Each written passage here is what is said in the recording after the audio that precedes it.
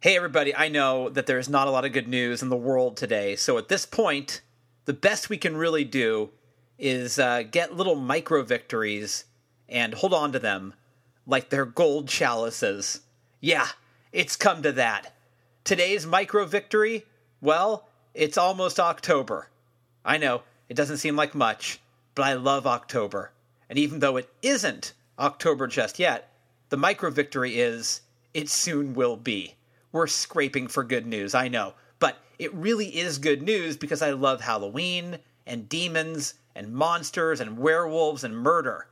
By the way, I am still single, in case you were wondering. But I really do love those things. And October is a month of pure, dark magic, and I thought it's the perfect time to promote my new young adult book, Malraux and the Midnight Organ Fight. It's a novel about two teenage detectives trying to solve a series of murders one bloody summer in San Francisco. There's murder and kung fu and swords and organ removal and thrash metal and... what else is there? Oh, weird Russian swinging cleavers. There's also a love story in there. And the fact that I was able to get that in means I'm either a really great writer or a really terrible one. You tell me. Look, I want you to buy the book from your local indie bookstore, but I'm also going to give you a chance to get one right now for free. All you have to do is send me a note and tell me how you're going to be spending your Halloween.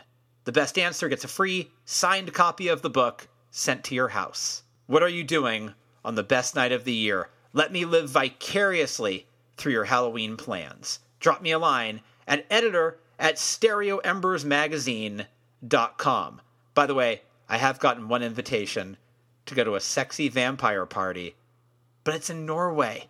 I really want to go. I feel like I'd be stepping into a fantasy I've dreamed of my entire life. But how am I getting to Oslo in the middle of a pandemic?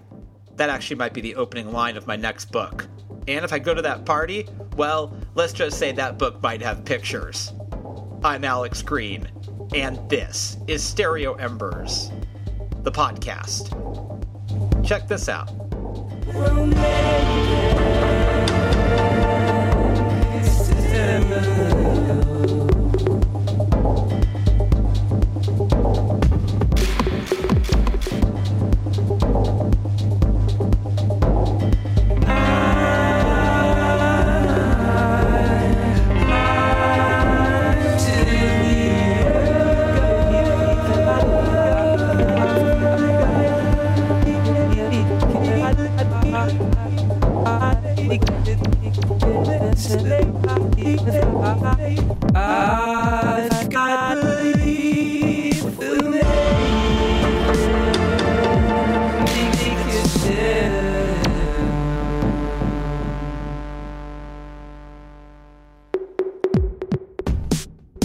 That is the music of my guest today on the program, John Vanderslice.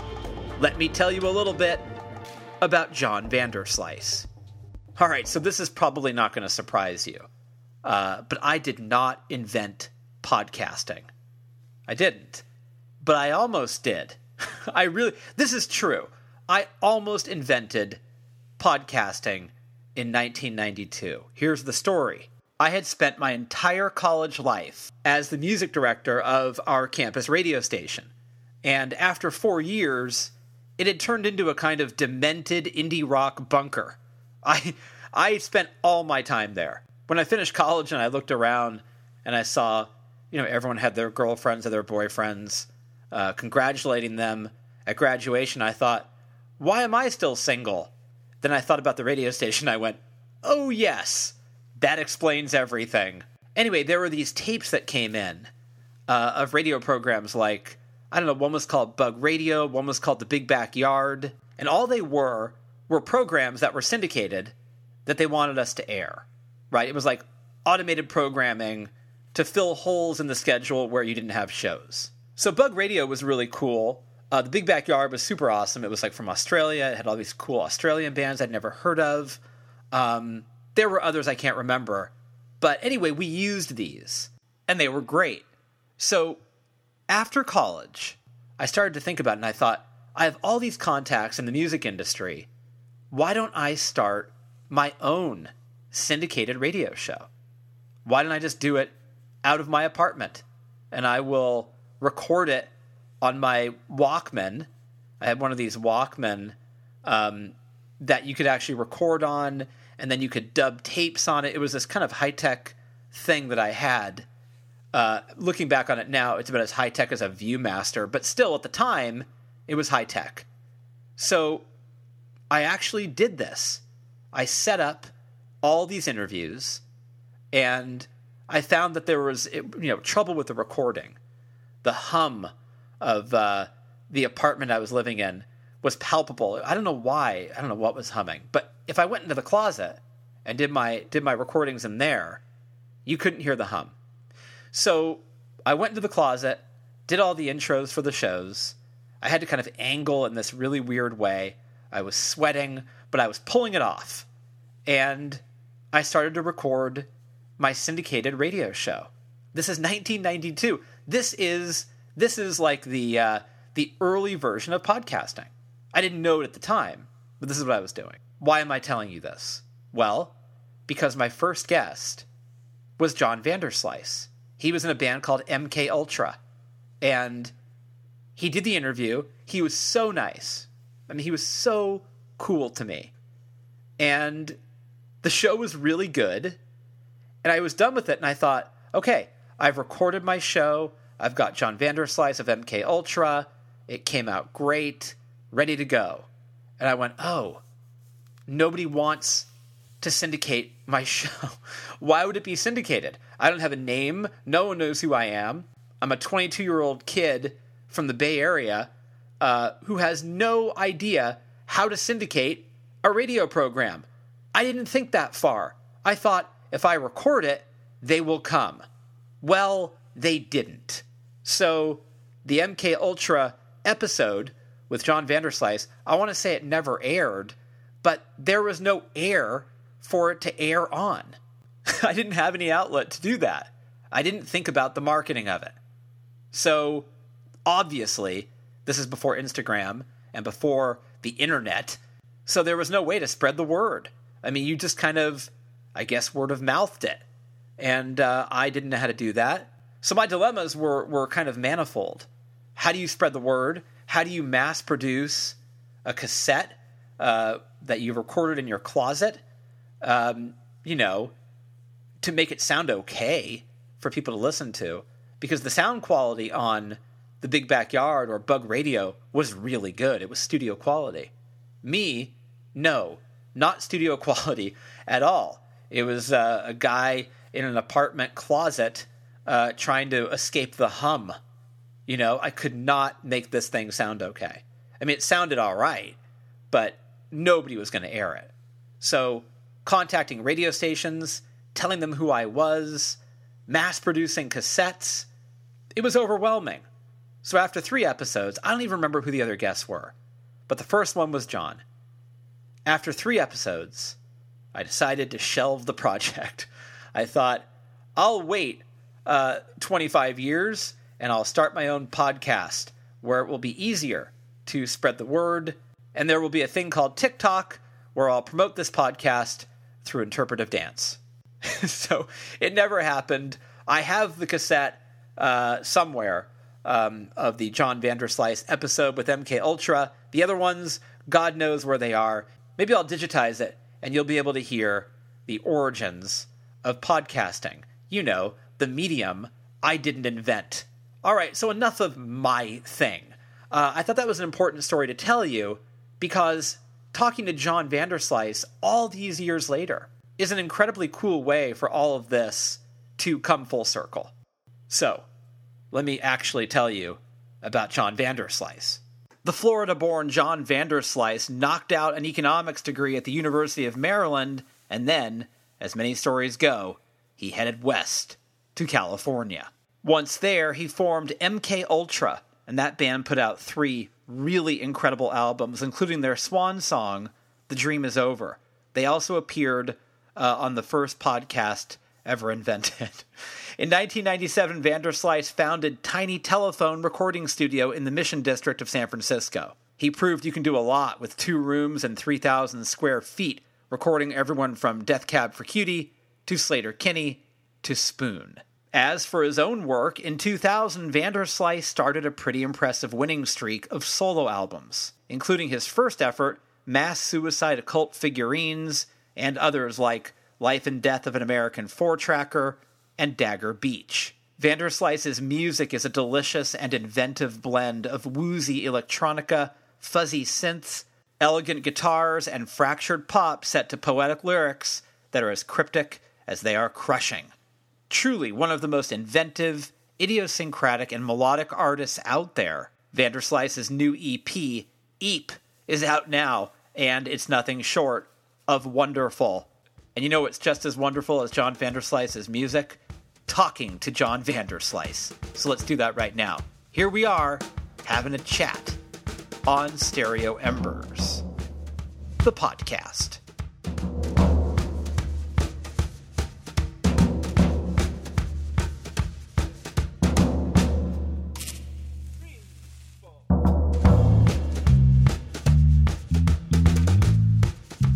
I've been great, and I mean, I'm driving down the 5 in California, and because all the wildfires, it's pretty fucking dystopian.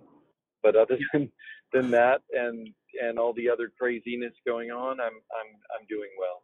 I'm just outside of Berkeley, and yes, you know. So I know, man, it's pretty fucked. It's fucked. I was just in Oakland for the week, and it's just like even that sunset last night was fucking crazy. I know. It was nuts. I know it was. Yeah, I mean, it's so depressing. Yeah, there's a lot of depressing stuff going on. I'm trying to find the silver lining. It must be somewhere. I know. I mean, the only thing I can think of is that life in the aggregate is like a zero-sum game, right? So, like you're going to have years like 2020, and then who knows, maybe, listen, Biden isn't anyone's dream, but like not having Trump and maybe ending the 20-year drought cycle in California next year, and like just not having 1 million acres burn in 2 weeks, and maybe just like the resurgence of some kind of like progressive wing of the Democratic Party, like we'll take whatever we can get. You know what I mean? Oh yeah. I know you don't remember this because it was a small footnote, not even a footnote of a footnote. But I spoke to you in '93. Because we're both at the time East Bay boys, and and I was thinking about how the last time we spoke, Clinton was in office, the world seemed okay. We were young men. There was possibility because we're the same age. Yeah. There's possibility in front of us, and now we connect, 30 years later, and fucking hell, man. Yeah, and think about this: like we've been at war with like, Iraq and Afghanistan for decades, right? So in '93, America was not in perpetual war mode, which is like a complete like that's the one glaring thing when you mention that. I'm just like, whoa, like yeah, like. Those were boom years. First off, those 2 Clinton, presidencies were boom years, and like we, before 9/11, we just weren't cascading. We've spent three trillion in Afghanistan. Like that's because we wonder like what happened to this country, and that's a big part of the narrative. That's where all of the money just keeps getting siphoned off. You're like, what happened to the richest country in the world? Like in theory, right? Well. I spend so much psychic energy thinking about how this guy is going to go, and it's consuming. It's like it almost feels that there's no time to prevent it from seeping into your art. I know. I totally agree. And there, I don't know if there's any way to prevent this stuff. Like, I mean, I was just in Oakland working on a new record, and it's like an incredibly agitating record so far, and I'm not sure if good, bad, who cares? We don't really worry about that. No, it you just move on. You make another brick, and you try to build some beautiful wall. That's all you can do. But like, I just know that I'm so nervous all the time now, and I kind of like oscillate between like being like very like having a lot of free floating anxiety to stone cold depressed like 14 years old style, like just like numb, like lifeless, sleeping all the time, just like I just can't get comfortable, you know. Are there days where you just can't make art? Are there days where Oh music God, yeah, really? yeah, yes. After I made the EP, I really crashed. I mean, I had a rough, like everyone, the first month of COVID was like, to me, was like a serious unraveling of my mental health, which I've, fought dearly to be sane and to be happy and to be healthy, like and so have you, like we all have, right? I've put things in place to become a healthier and more coherent person to myself. And when COVID hit, it just unraveled. No more touring. The studio closed down in San Francisco. Like not having that like connection with friends. Like I was seeing someone out of town. Like it's everything was just canceled. And it took me about a month to get like kind of like I don't know, to regroup and to realize that I will never have this much time again. And there was something like uniquely important about that. So I made the EP. And then in the middle of making the EP, I was just like, whoa, these boom times are going to continue forever. Like, I feel like I can just keep making art, like this is like going to be like a renewable resource here. And then right when the EP was finished, I just crashed and then went into another, 2-3 weeks, maybe a month of pretty serious depression. And I really couldn't even go into the room. I have a very small recording room at home, and I couldn't even walk into it. Like it filled me with so much dread to look at an instrument and like, wow, where did that come from? And I know I've talked to a lot of musicians who've had that same experience. How do you reapproach it then? How the days where you go, oh, I can pick up the guitar, I can move the knobs. Are those days kind of fleeting, or you can't even see them coming? They kind of come and go. Yeah, interesting. It does feel like it's in like a longer cycle, and I think that what happens is that, for me, I started once I realized I was like, uh-oh, here we go, another storm is coming. I just kind of doubled down in what I usually do, which is my normal routine to kind of fend off, declining mental health is, I mean, I run 5 days a week, so I usually kind of ramp up the running and the working out because that is just so important to me. If I do that, there's just a minute. I can't go down to like a 2 out of 4 out of 10, and that is a huge difference. You know what I mean? So Yeah. I kind of double down on that, and then I also start going hiking and going swimming in the ocean. And if I do those things, it's just like a safety net. I'm outside. I'm also connecting with friends. I'll always go hiking with friends. I'll go to beach with friends, and I'll start to fill up my social calendar with like wholesome, like, let me make you dinner on this night. Let's go, and start to fill up my social calendar with like meaningful, important, connective like hours. And if I do that, I can make it. A couple weeks through, I can like start to see on the other side. And the second I get a little glimmer of hope, and conversely, the other thing too, if I ever want to just jumpstart it, if you have something in the calendar, I just don't blow deadlines ever. So I was definitely not ready to go to Oakland to record this record, but it had been in the calendar for 4 months. So as it gets closer, your just mind starts clear, start getting nervous, and you start having that fear of like, uh-oh, I'm going to make a bad record. And then that kind of like, it's like a slap to the face, I was just like, okay, I got to write and get ready here. So you're saying that if you have a mark to hit, you'll hit it. Exactly. It's almost like, it's like if I'm just like an unerring, for better or for worse, like company man. Do you know what I mean? Like Yeah. I'm just like going to show up and do the job. And like, I mean, the cool thing is that the company it's not like Chevron. It's like actually just me making art. So it's like hopefully a net positive, but like, like I am really good at not letting myself down and letting like people who I work with down. I mean, I've never canceled a show before, and man, I've wanted to cancel like 200 of them. So, like I just know that I always feel better if I am forced into doing something. So I mean, I feel totally different after a week of recording. Now, in the past, when you've had, say, you were feeling a little depressed artistically or emotionally, did you handle it the same way, or has COVID sort of made you, more sort of energetically going towards rebooting? What's wild is that I would handle it in the same way, but I have like kind of like an episode within 2 days or one day or hours. Like I'm just not. I'm like I started getting depressed when I was 11. I'm like fuck that shit. Like no more. So my entire life is kind of like built around like not like staying in that space for very long because I simply can't down that spiral anymore. And so before COVID, I was like really resilient, barring some like someone dying, very very strong. And then when COVID hit, I was like regressed. I mean, big time. And I'm sure everyone regressed.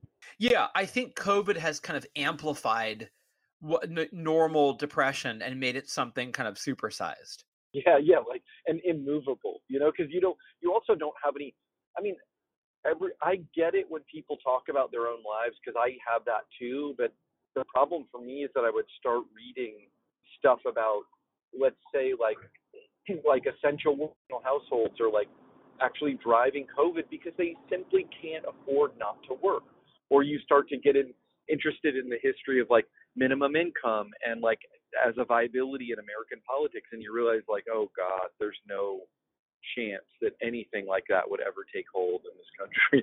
Right. Like it kind of like opened up you to like realizing, and a lot of people would amplify this of like it kind of showed how even your most cynical vision of America is actually like maybe an upgrade to what it really is, and that was a horrifying realization. Yeah, and there's another realization because you and I are the same age that like I don't feel the limitlessness because I'm a writer. I don't feel like I have all the time in the world to write 50 books. I kind of feel now that I'm pressed for time in a way I never used Yeah. to feel before. Yes, absolutely, 100%.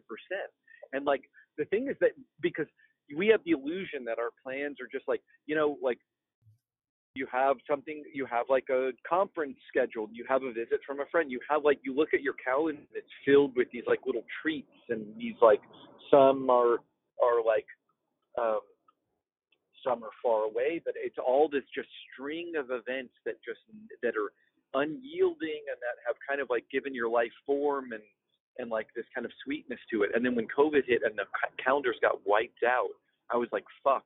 First off, we're kind of post time, but we're also like this is real. The clock's really ticking. We're gonna lose potentially 2 years to this. You know what I mean? And like, yeah, we're 53, man. I'm like, I don't want to lose 2 years of my life. Like, I could die next year. You know what I mean? Like, who knows what's gonna happen?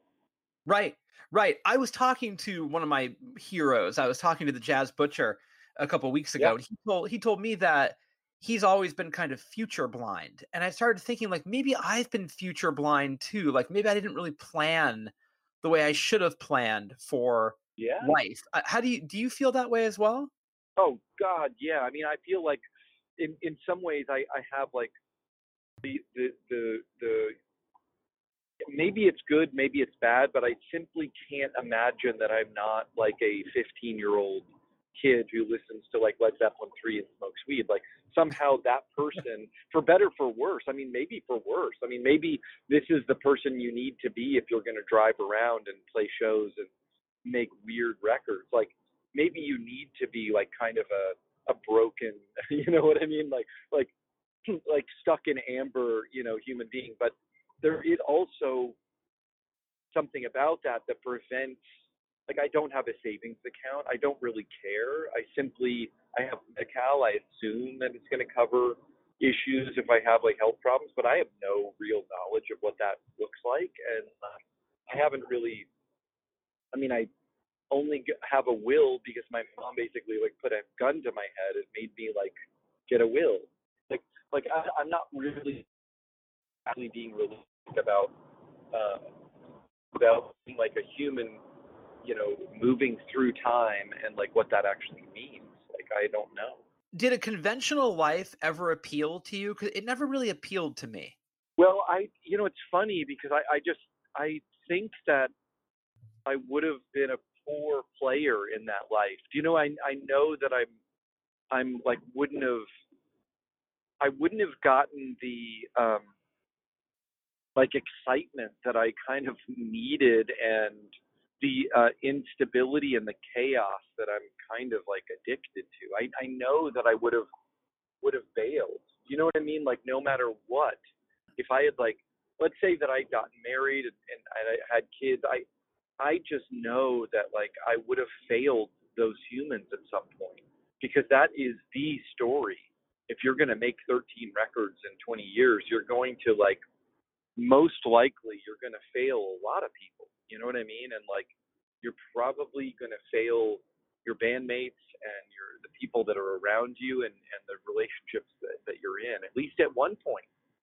Like everyone, is like driven to like extremes when they're living in that way. And I, again, I don't think this is good or bad. I just think it's like you're just maybe a weirder person. And yeah, so I mean, honestly, there is something. I am torn between loving routine and kind of like the stability, and then I mean, again, this might be a mental health thing where like, if I'm in a certain place with my anxiety, I want calmness and stability and reassurance. And then when I'm like really, really comfortable and happy, I need chaos. So that I see, that's what I mean by unstable. I just don't think I ever could have like made it work. Well, you're saying when you're comfortable, you need chaos. Yes, yes.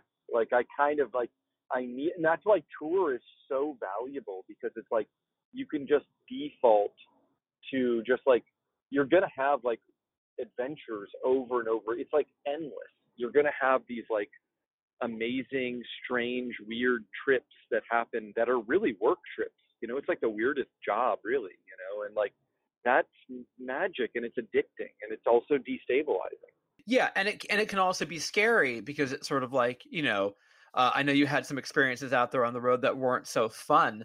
And there must have been moments where you went, I not that you wanted to be Andy Partridge and never play live again, but you must have been frustrated and nervous about what perils the road can bring.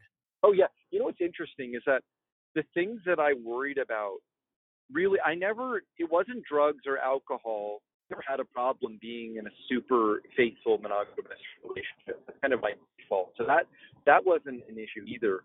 Simply that it makes you have such a disconnected life. You can't really plan a lot of things that normal people can plan, because you're simply just leaving town over and over and over again. Yeah, and the issue of hearing is kind of a crucial one because, the ears are such an important thing. How did you get your head around the idea of protecting your ears? That fear is also driven by being an engineer and producer, and I know many engineer producers that, and you do too. Some of them are very famous, and they have severe hearing damage, Yeah. and their work is really suffering because of it. So this is like a common hidden, like almost like it's like a shameful part of like what happens in audio. And it's wild. I'm like, even like wearing earplugs, sometimes you can be like sound checking, and you would have like feedback that was so loud that I would have like a headache for 3 or 4 hours. And I knew that I just like lost, like points. I got hit points. And at some point my hearing's going to be dead. And it's like a video game. Like you're going to like, you don't get any of this stuff back. And I stopped playing in bands was really part of how I got to it. Like I just decided like I was only going to play solo shows that were unamplified, and that's where I got interested in playing living room shows. It's interesting. I saw the Blue Airplanes at Slim's in 1990, and they were the loudest band I've ever seen. And Yeah, my ears were out for like 3 days. But I was wondering, like, yeah. I wonder how it was for the Blue Airplanes that they must have been, at night after night. I mean, getting older in this business, I mean, your ears are not built to be pummeled that way. Yeah. Well, I guarantee you that the players in Blue Airplanes have like severe and traumatizing tinnitus. Like there's simply no way around it. Our the physical nature of like an eardrum is just it's not capable of withstanding like SPL's amplitude shift for very long, like decades, and you're done. And the thing is that if you talk, I don't really have tinnitus, but I toured with someone that did, and they like kind of had like a semi breakdown because of it. I mean, you essentially have background noise that is it's kind of like it first off it alienates you from people because you can't really hear people talking in like social environments. I mean, that's part of the reason why Howard Hughes went insane is that he lost his hearing in airplane crashes, and it isolated him greatly, and that like fed into his like germophobia and all kinds of shit. And I just think it can be like a really, really difficult thing to deal with if one of your main joys is like listening to music without the sound of like 4,000 crickets screaming in your ear. Yeah, and also the physical health of a working musician is a vital thing. Absolutely. Yeah. I mean, it's maybe a really bad thing to do to your body. I mean, I remember being on like long tours. We'd go out for like 6, 7 weeks, and I remember being in the middle of the tour thinking, I'm like killing myself. Like, and keep in mind that I've never had one sip of alcohol on tour, and I've never done drugs on tour once. And I love drugs. Like, I'm a super fan. I'm a huge fan of like thoughtful drug experimentation and drug use, and like, but I never did that stuff ever once. And I toured with mostly people who were pretty thoughtful about what they put in their body, and they were dying. You know what I mean? Like they barely survived it. And then, of course, we know tons of people that were like dragging around like real drug habits. Either like through customs and like, you know what I mean? Or like just they were severe alcoholics that had nothing but like access to endless amounts of free alcohol every single night. And it's like, fuck, man, like no one gets out of this shit alive. But No. especially if you don't have some boundaries. How were you able to compartmentalize? I really admire that ethic where it's like I'm not going to bring the drugs and the alcohol into the creative space. I'll wait till I'm done and I'll go home and do it. I've never heard anyone say that. Well, my motto from early on, because first off, I grew up with an older brother, and they were like not my brother, but his friends were tied into um like a lot of like old dead touring scene, and they were doing like a tremendous amounts of psychedelics. I mean, like heroic shit, and they were mostly like pretty fucked up drug use. And I have to say, it was like kind of as like a 12, 13-year-old realizing that like, whoa, like as I was just coming online and getting interested in drugs, I was like kind of like looking at these like real life casualties that were like only 5 or 6 or 7 years older than me, but like seeing really profound cognitive damage from but I mean, they were epically like tripping, you know what I mean, and like and continuously, and so I saw like a certain amount of like disrespect for drug use early on, and I saw it, and also there were a few heroin addicts, there were definitely some alcoholics in my family, and I was just kind of able to see the end game of drug addiction, and so coupled with that I'm a very like visual and kind of like I'm interested in like the senses and music and like exploring what psychedelic drugs can possibly teach me. And I also I'm like a like a traveler, and I like to try shit, and I'm up for it, man. You know what I mean? If people are jumping off a rock in a swimming hole, I'm like fucking climbing up there as I'm arriving, like, so there is that part of me too. But so my motto early on was do less drugs so you can do more drugs. In other words, consciously weigh out, if you're going to take mushrooms, well, maybe you should take a tenth of what you think the dose is, weigh it out, and then next time take a fifth of what you think the dose is, and next time take a half of what you think the dose is. John, your impulse control is very good. Yes, that's very true from the beginning. Absolutely. But I grew up with parents who were alcoholics. So like my impulse control was good, not because I was like a thoughtful, like smart intellectual kid, but because I saw true despair and heartache from the end game of like severe alcoholism. You know, like I actually saw because listen, everything in the beginning, like even probably like a serial killer in the beginning is like happy. You know what I mean? Like everyone's happy in the beginning. It's like how do you like look at the end? You know, like so I knew that like there's a cost to everything. You know, I like if you eat like 4 donuts, it's a price, it's a cost, and is it worth it? You know what I mean? And I love donuts, so maybe you should have 2. You know what I mean? Like so I just thought, like, again, do less drugs so you could do more.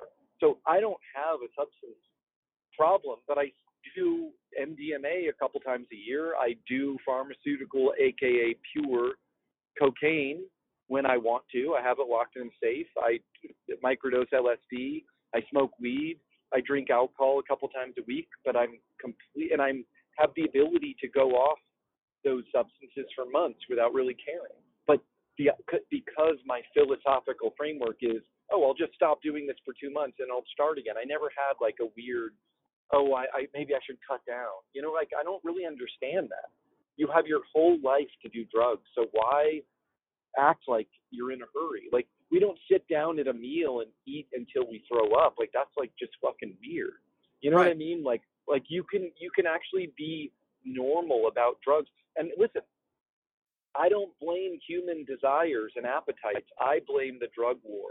I blame the federal government. I blame people who are criminalizing drug use and not seeing like excess as simply as a health issue, you know, and like, because what it does is it makes people have this really weird, secretive, like freaked out relationship with their own drug use, you know, and it also makes people, instead of having this like thing of like, hey, maybe I should actually like try kratom, or I should try ayahuasca and see what I can learn about my traumatic, you know, like upbringing. Instead, they're just like, oh, there's only one drug, and that drug is alcohol, so I should just drink this drug until I'm basically physically dependent on it, and it like rots my fucking brain because it's neurotoxic. You know what I mean? Like that's the problem. Yeah, and I think that we sort of, in this country, we sort of cultivate alcoholism on college campuses across the, you know, absolutely. Right. You see these people just sort of like immersing themselves in just alcoholism, and it's like a training ground. Yeah, absolutely. And like that drug just creates violence. It's violence, rapes. Like just think about the byproducts, deaths, like traffic accidents. It's just like a fucking joke of a drug. It literally is a nightmare. Yeah, and it's interesting also that, you know, when you're dealing with people who think of it as something forbidden, it almost makes them want it more. Yes, of course. That's why I wanted to smoke weed when I was 12 years old. To me, it was just like, wow, this is like something that must be unbelievable, because I have a cop in this classroom that's telling me that it's like the worst thing possible for me to put in my body. And yet my intuition is that this guy is full of shit. You know what I mean? Like the whole thing was designed to like, instead of now where it's like normalized, or like, I don't know, like Dutch kids are not really, they don't really give a shit. Something our parents do. You know what I mean? Like, I just think all this stuff, if it's normalized, you can actually like have conversations about what it's actually doing to your body and to your brain, and maybe you can then try to like have a more nuanced relationship with it. The hand that cupped this barley, I'd like to know. The pale blue lips that blew the life into this stereo. Oh, I'd like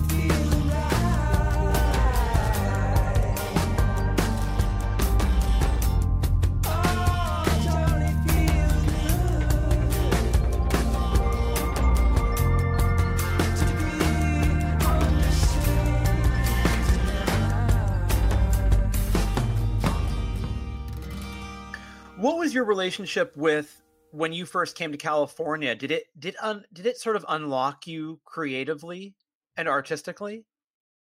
Yeah, 100%.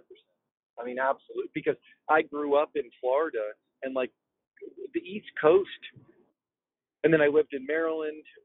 Later when my mom got remarried, we moved to Maryland. So the East Coast is great, but it's like there's a reason why people go to California, man. It feels like there's something that happens in your brain when you're going west.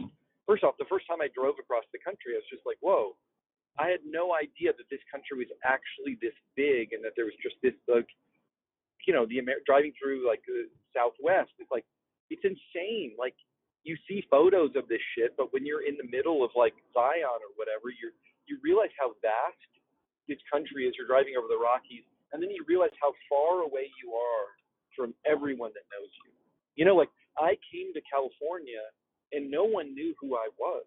I didn't have any friends that could kind of like check me and be like, that's not you. You're not a singer, man. You're like a fucking punk, like which is cool because like Right. you need to be held in check by your friends. But like I just came out here, and it wasn't like I came out here to be a musician. I just came out here because I was following my girlfriend. But once I got out here, we broke up maybe 6 months later, and I decided to stay. And then I realized like, whoa, I can actually be really anyone that I wanted to be. And part of it is that there's like you're staring at the Pacific Ocean, and the other part of it is that I was so far away from home, and there is just this vast space. I remember like driving up north, and I went to Mendocino County when I was like 21 years old, and I was like, oh shit, like I'm on some different shit now. You know what I mean? Like this is a different journey than anything that I would have experienced had I stayed in like Rockville, Maryland, or Gainesville, Florida. This is a completely different life. And it wasn't like immediate. Like I didn't make a good record for 11 years after that, but at least it started me to try to figure out some stuff and to try to reinvent myself. Were you pretty aware of the kind of personal rebranding that you were doing? Well, I don't think so, but I really hated myself. Like that was probably it wasn't like a hopeful thing. Like, oh, you could be like a creative person who. I mean, I wouldn't have been bold enough to even think that I could be like an artist because I didn't grow up with those kind of role models.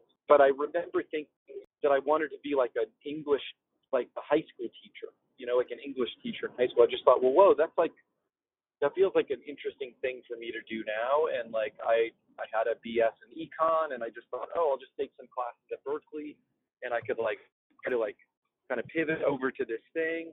But I did want to remake myself completely because I really hated myself. There was nothing. I mean, that might be incredibly common for someone who's 21 years old, but I really just did not like myself at all. What was the thing about yourself that you disliked so much? I mean, it's funny because I probably at the time could have given you like a really extensive list, but I don't. I mean, I'm sure that part of it was like like betraying my family, like being the distant family member from literally everyone in my family, for not properly mourning my grandfather's death, from disconnecting myself from my father, like like a lot of those kind of like familial things that you might need to do to create your own identity, but at that point it was causing me a lot of like stress and depression, and that I had I don't know. I just was like, I think I was just incredibly mean to myself, regardless. I mean, listen, there's people that are built like this who are wildly rich and successful, and who like put a gun into their mouth. You know what I mean? Like, Right. like I don't think that there would have been any mitigating like evidence to prevent me from hating myself. I just think that I was like a very unhealthy person at that time. Did the dislike and the hatred, the self-hatred, did you feel it recede the more creative you got? I mean, in some ways it really did, honestly. I have to say that once I started making records that were it's like once I started having a dialogue with any kind of audience, and I was very, very small at the beginning, there was something that just clicked of just like, okay, this is what you wanted. This is hard work, but you are engaged in the work that you wanted to do. And then I started the recording studio, and then that was another thing that I think helped, which was like, okay, you wanted to own a studio since you were 14 years old, and it may not be much, but you are at least fulfilling some of the the potential, like some of your potential is now being like fulfilled by like hard work and just like getting better at a craft, at two separate crafts really. One which was like learning how to make records. Well, two, learning how to play live, and then three, learning how to run an arts business, which is a entirely mind fucked thing to try to do. Yeah, when I first heard like Far From the Fishes or whatever it might be, my perception of you when we were in our early 20s was that you knew who you were, and and I was still trying to figure out who I was, and I thought, that guy is way ahead of me. But definitely not true. But that's how we probably think that way about a lot of people, right? I look at people and I'm like, oh, they must be happy, and like we just don't know. That's true. Yeah, we tend to project. But you seem to be at least very in touch with the kind of specific species of creative fire that powered you. In other words, you knew the kinds of words you were attracted to and the kinds of sounds you were attracted to. Yes. That's true. That probably made it easier for you to kind of cultivate the creative vision. My execution may not have been great, but I do think that I had things that I was definitely interested in, and I do know that that's important because I have recorded and produced, artists and bands that I really feel like they didn't have a compass. And I honestly think that like if someone has a compass, it's wild. Like when I produce records, people ask me about this sometimes, like, do you like the records that you produce all the time? And I'm just like, I don't even think about it in those terms because I'm just like a doctor. Do you know what I mean? I'm just like a surgeon who's just going in there to like do a job. Or a lawyer, it's like, I'm just trying to do the best job that I can do. And it doesn't actually even come into play. What comes into play is that there's a commitment from the other side to like a musical vision, regardless of whether it shouldn't be my musical vision. It's like way better. Some of the most fun I've ever had has been working on like bluegrass records, or working on like country singer songwriter records where there's like they're not allowing me to do any of my usual tricks. It's like so much fun, and some of those albums are the most gratifying records I've ever worked on. So I do think that I had like at least things that I was like interested in. I know that. Yeah, and when you can't do your own tricks, it forces you to innovate in a totally different way. Yes, absolutely. 100%. I look at a guy like Will from Aquaville River and I go, that guy, he seems like he came out fully formed. That guy seems right? The vocabulary, yep. The themes, the way he executes creatively. I mean, that guy just seems like he's from outer space to me. Yep, absolutely. And he did, and he was, and there are, and think of like Neutral Milk Hotel, like there are people that just came out with almost like this like mythology in their lyrics, you know what I mean? And Will did too. Like it's really fascinating. Do you think that comes from, is that geographical? Do you think that's someone who just like looked around and really took notice of their surroundings and the frustrations of what they felt? It's such a good question. I really don't know. I mean, I think that some of this is like innate. I think that, they say that there's like language pathways that are like, that are in our DNA, like that something about language is, and that must be the same for like a musical language. It's just like part of us, I chatted with Victor from Camper Van. I talked to Geographer. I've talked to so many bands who've had to leave San Francisco, leave the Bay Area. And there are times where, I mean, I'm from here and I can barely afford to live here. And I have thoughts of like, I don't know what happens next. This is not the time to be future blind. You made a big decision to leave. Can you talk a little bit about that decision and why you have decided to head where you're heading or where you headed? Well, it's interesting. I think it was it was visiting LA, having a lot of my friends move to LA, and then starting to work with bands that live in LA. And then the more time I spent in LA, I kind of like toyed with the idea of moving to New York like 7 years ago, and it just was clearly impossible for me to leave the West Coast. I would have to sell the businesses. I would have to like completely disengage from my life here.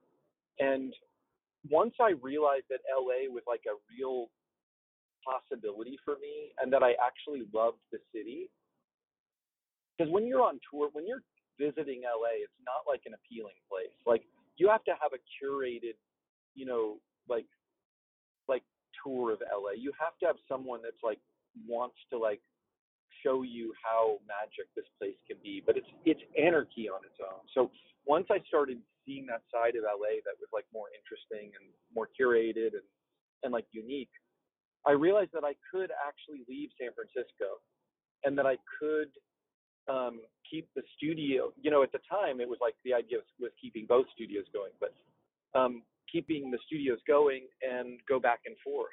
And it's really easy actually in many ways. And I still record up in San Francisco all the time, or in Oakland now. But once I realized it was a possibility, I just got like obsessed with the idea. It took me about a year to put it in place.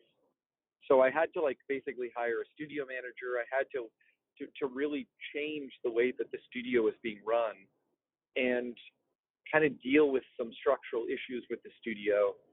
And then I moved, and it happened really fast. Once everything was in place, I got my friend left his place that he was living in and basically turned the lease over to me. So it was just like within 2 weeks almost, I had a place in LA. Leaving the city, was it purely a financial situation where like I just can't really afford to be here anymore? Yeah, I mean, it was part of that, but it was mostly that it was a challenge for me to live somewhere else. And yeah, it felt like a challenge, and it also felt like a cool way to mix up my life and to create a little bit of chaos. And it's been great, but there's moments where living in California period does not feel sustainable. And it's really the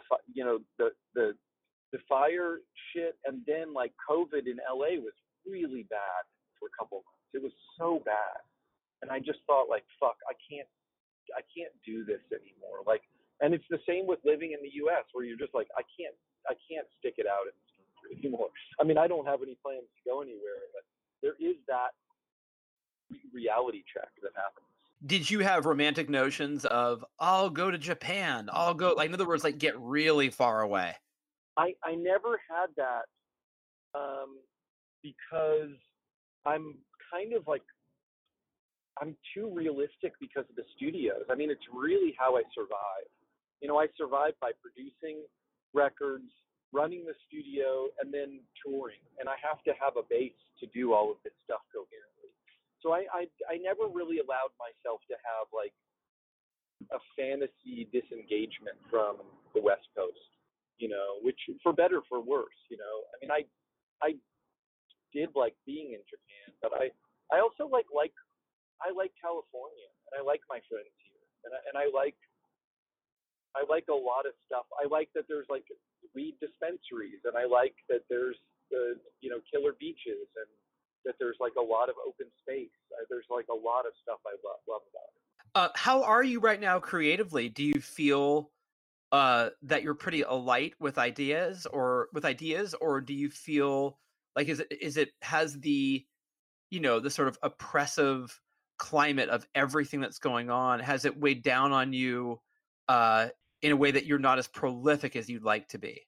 I feel pretty good now, but a lot of it too, just with the record that I'm making now, is that my partners, so I have like joint production and songwriting partners named James Riato and Rob Shelton, and they've made the last 3 records with me, and they are just so wonderful and creative and stable and funny and cool that even if I'm having like an off time or an off day, they're just there to push me and I'm there to push them. And it kind of is a truly collaborative thing that makes it really has made me like more creative consistently. So right now I feel pretty good actually. What's the secret to maintaining friendships in this business? Because I know it can get brutal. I mean, I've lost some people through like stuff that I've done, not that they've done, but that I've done.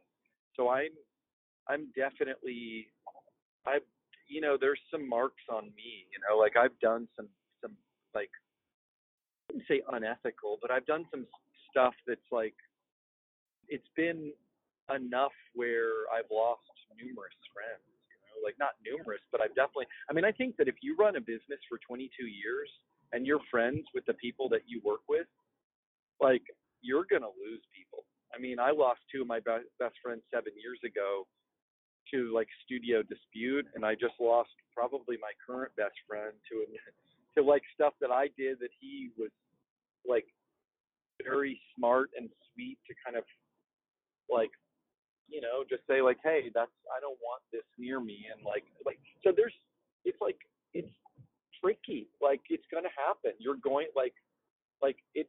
I mean, none of this stuff is mitigating. Like I am a complicated and potentially agonizingly frustrating person, and I'm also potentially a really stable, loving friend who is like incredibly ethical. I mean, I just think that it's all a moving target, this shit, man. You know what I mean? Yeah. Like I think that all of us have done shit that's like very questionable. And it just depends on how lucky you get and what the damage is when you do that stuff. And like I'm just trying to be a better person, and I'm trying to do, if I have see stuff that I've done, like whether it's like manipulating people, because like you're running an arts business and there's a lot of manipulation there, because like the financial incentives are not going to align up with the sacrifice. So there's going to be like some potential cult techniques that you're going to like consciously or unconsciously utilize to incentivize very, very smart, willful people to get like behind one vision. And that's a very damaging, questionable thing to do, and I've definitely done that before. And I am manipulative, and I am, like sometimes very, very honest, but I'm also like clearly like a delusional person. Like anyone who sets out to be like, I'm going to run a recording studio and then I'm going to build two more, and then I'm also going to make my living from like making records. I mean, you have to be delusional to even say shit like that. You know what I mean? Much less like do it. So I don't know. I mean, I again, none of this stuff is mitigating because I'm a good person and a bad person, and I'm just trying to be a better person. I'm just trying to I'm trying to learn. I want this to be a movie where the protagonist like learns something. You know what I mean? It's actually really refreshing to hear you say like, "Hey, I did these things," and you didn't say that they were misperceived. You certainly understand why the For people sure. involved got angry. Yeah, and in general, the wild thing is that the people that have gotten angry, they're good people. I can't, they're not. It's not like they had some weird shit going on. At some point, you have to be honest about the pain that you're causing other people. And I do.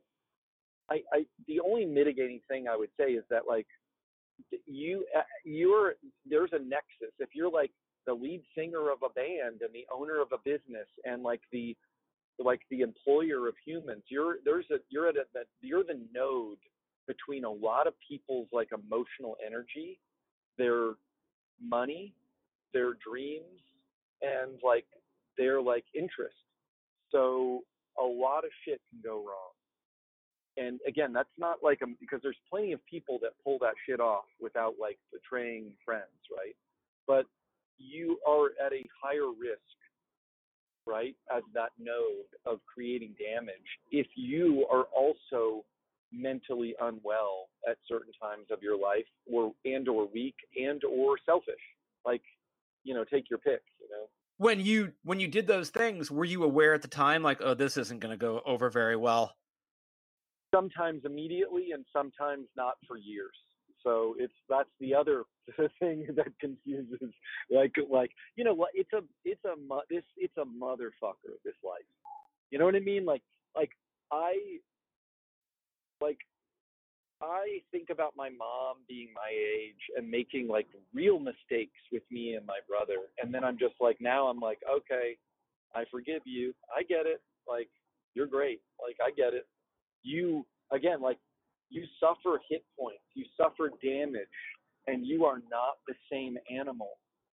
You know what I mean? It's just simply, it's like you're a different animal. It's not that you're tired, you're mentally tired. You're going to make mistakes, and you're going to be like, like a weaker, worse version of yourself. And again, this is not, none of these are excuses because I did all this stuff. I didn't do none of what people got mad at me for is in dispute. I mean, I wouldn't dispute it, and I'm happy to take the most cynical reading of what I did as truth. I think that most people are like, you know, just like most people when they're selling gear, they're like, oh, this is worth this, and I'm like the person that's like, no, it's worth like way less than that. Like I just think that like everyone kind of upgrades their life in a way that to me is offensive. You know, it's the fact I wouldn't dispute any of the basic facts of what people accuse me of doing. Do you know what I mean? I think that like I'm guilty is what I'm saying. Yeah, and I think like there are some days where I feel like a really good human being. Other days I feel like an awful human being, and it just Yep. who knows? I mean, and then there's that sort of in between. Every day, every moment is different, but I get what you mean. Like the idea is to learn, and so in the end, the journey delivers some kind of enlightenment. And I want to limit the damage that I do to other people. You know, like I don't want to hurt people. I want to be like a really positive force in the world. I want to be a net positive, and I don't want to hurt anyone, and especially not the people that I love. Was there truth to the idea that you were done with music, or was that all just sort of, was that I made? think I wanted to be. I really tried to never make another record again. I really tried to never tour again. And I really don't like when people come out of retirement. I hate it when people say they're not going to make a record. You know what I mean? Like to me, it's just like you're just saying that you're weak and that you have nothing else going on in your life. And what's funny is that that's really what was kind of happening. Was like I actually started getting really depressed because live performance is sacred. It's like really good for your mental health to be tested. You're on the edge of your abilities. You're doing the thing that is often the hardest thing for you to do. I always think that like me standing up in front of people for an hour and a half with an acoustic guitar and talking and playing songs, it's really, really difficult for me. Not because of anxiety, but because I have to be good at it and I have to like not retell the same stories, but actually communicate and be present and be interesting and be like strange and wild, and then do a different version of that the next night. So I really missed that I was doing something that was incredibly difficult for me, and I also missed the feeling of working on like a coherent collection of songs and then releasing them out and being judged by it. Like I loved that, and like I really like missed the anxiety. You know what I mean? Like I kind of turned on myself a little bit without it. So I went back to touring because I really had to, because I was like getting sick mentally, like fucked up. Like the void was too big? It was too big. It was like way too big. Oh, and I really thought that producing records, I mean, that's really what I thought. I thought like, okay, I'm just going to produce records and this is going to be amazing. Like I'm going to actually like pivot to this and it's going to be amazing. I just found it unbelievably unsatisfying. It was incredibly unsatisfying to watch other people make mistakes. I wanted to be the one that made mistakes. You know what I mean? Like it was important to me that I was actually the one that was like held accountable, and that I was the one that was going to be like busted down if the record sucked. You know what I mean? Like, because I was producing some records. I was just like, fuck, man, like I'm not going to be part of this tour or part of this record cycle, and I miss that. I liked that it goes all, that a record's forever, Maybe you didn't understand the void was going to be as large as it was, and then there it was, and you were like, oh, that's not going to work. Yeah, it was like a, like suck me in. It was gonna like end me. It was that. But then it's funny. Once I started touring again, it was like immediate. I was just fine. It's like I really was fine, and I didn't really even care about, like, I wanted to make records, but I stopped actually caring if anyone liked them or if anyone was engaging with them. And then I started making weirder records because of that. And so it's like it was really super gratifying to come back to music, realizing that, like, oh, okay, this is all like, this is gravy, and like I can come back to this. It's still here, and like, I don't know, it just felt amazing, actually. What does it feel like to come back to the Bay Area now that you no longer live here? Is that a weird sensation? Yeah, I mean, it's weird because it feels even more empty than when I left, which is really, like, it just keeps going. Whatever the process is of, like, the creative kind of, like, space, like, emptying out, like, it feels more empty. It feels, I mean, there feels like there's a lot of money in Oakland right now. Like, this trip was just like, whoa, like, Oakland feels like there's been, like, a lot of money, like, landed here. And it's like, we know a lot of tech money is flowing into the city, and like that was intense. And also, like,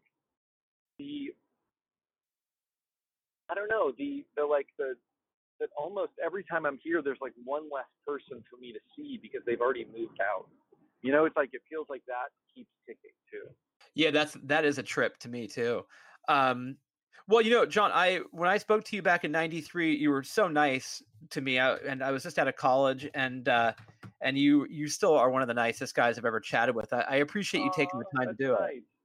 Of course, man. I mean, listen, we're all in this together. Like, all of this is like, all of this is valuable, and we're lucky to be here. I never really understood that distancing that some, creative people put on, like, the rest of the world, because, like, literally everyone you're talking to is the same as you. You know what I mean? Like we're all the same, and we're all doing the same thing. And like, I really, I don't know, I just feel appreciative, as I did then, that I'm even fucking breathing. I mean, it's like mathematically very unlikely that we're even alive. I know. Well, let's chat again. Let's not wait 30 years to do it. I'm here when you need me, and I really appreciate all the thoughtful and wonderful questions.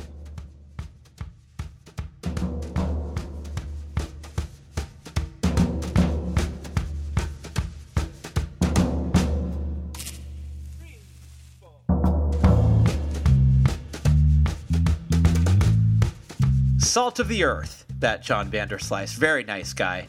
I really enjoyed that conversation. I'm glad that this chat actually aired, because the one from 1993, I'll dig it up for you guys, and you can hear how I invented podcasting and then decided not to invent podcasting. I keep bringing it up because I'm thinking, though there's not millions of dollars waiting for me for the invention I didn't invent, I think I should be recognized by the podcast community for actually setting in place the mechanism.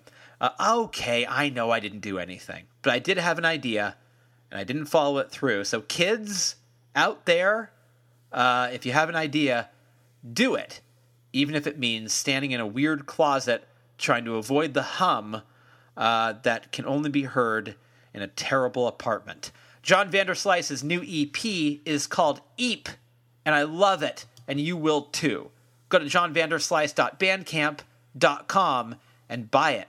And while you're there, pick up some other Vanderslicean artifacts. Visit me online, alexgreenonline.com, and you can follow me, of course, on Twitter @EmbersEditor, or follow me on Instagram @EmbersPodcast, or just email me editor@stereoembersmagazine.com. Stereo Embers, the podcast, is available on all podcast platforms. Go to the one that you use and leave us a nice comment, subscribe, and tell all your friends. The order feels wrong there, but whatever order feels comfortable to you, do it. I think probably subscribing, leaving a comment, then telling your friends is the way to go. But if you want to tell your friends, then subscribe, then leave a comment, who am I to argue? I'm happy that you're going to do any of that stuff for us. So thank you in advance for all your hard work of pushing buttons from the comfort of your home. I didn't mean for that to sound so sarcastic, but I realize it did. And my cynicism that you're hearing is typically very natural for me, but it's been augmented by the fact that my state of California is currently on fire, and all we can do now is hope for rain, which I think is coming. But I'll keep you posted. I'll do the weather next time on this podcast. Let's close things off. Oh, before I go, please do visit Bombshell Radio, bombshellradio.com. Go there, find out what makes us tick, and learn about this radio station that stays on 365 days a year, 7 days a week, 24 hours a day. We're always there for you, and we appreciate you being there for us. Let's close the show with a brand new song, a fuller listen, in fact, for Song for Leopold by John Vanderslice. Enjoy it, and thank you as always for listening to Stereo Embers, the podcast, only right here on Bombshell Radio.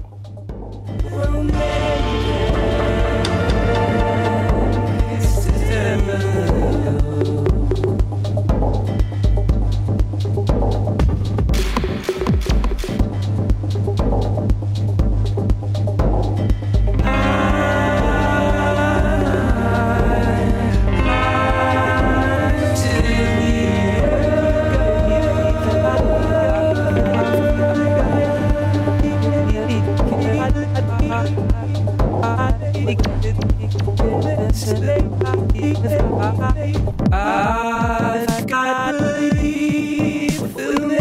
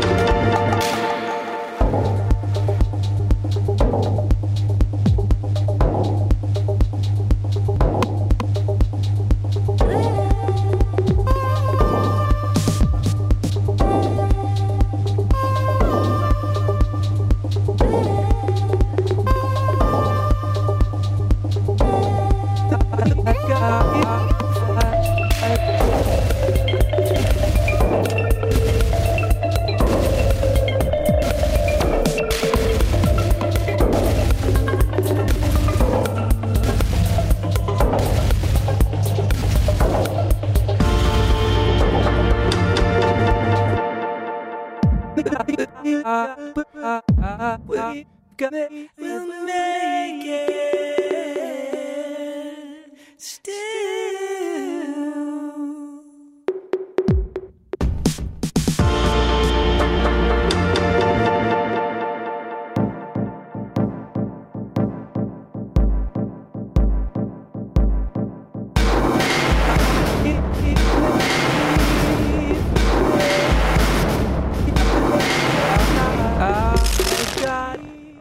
I'm still sick of it. Only you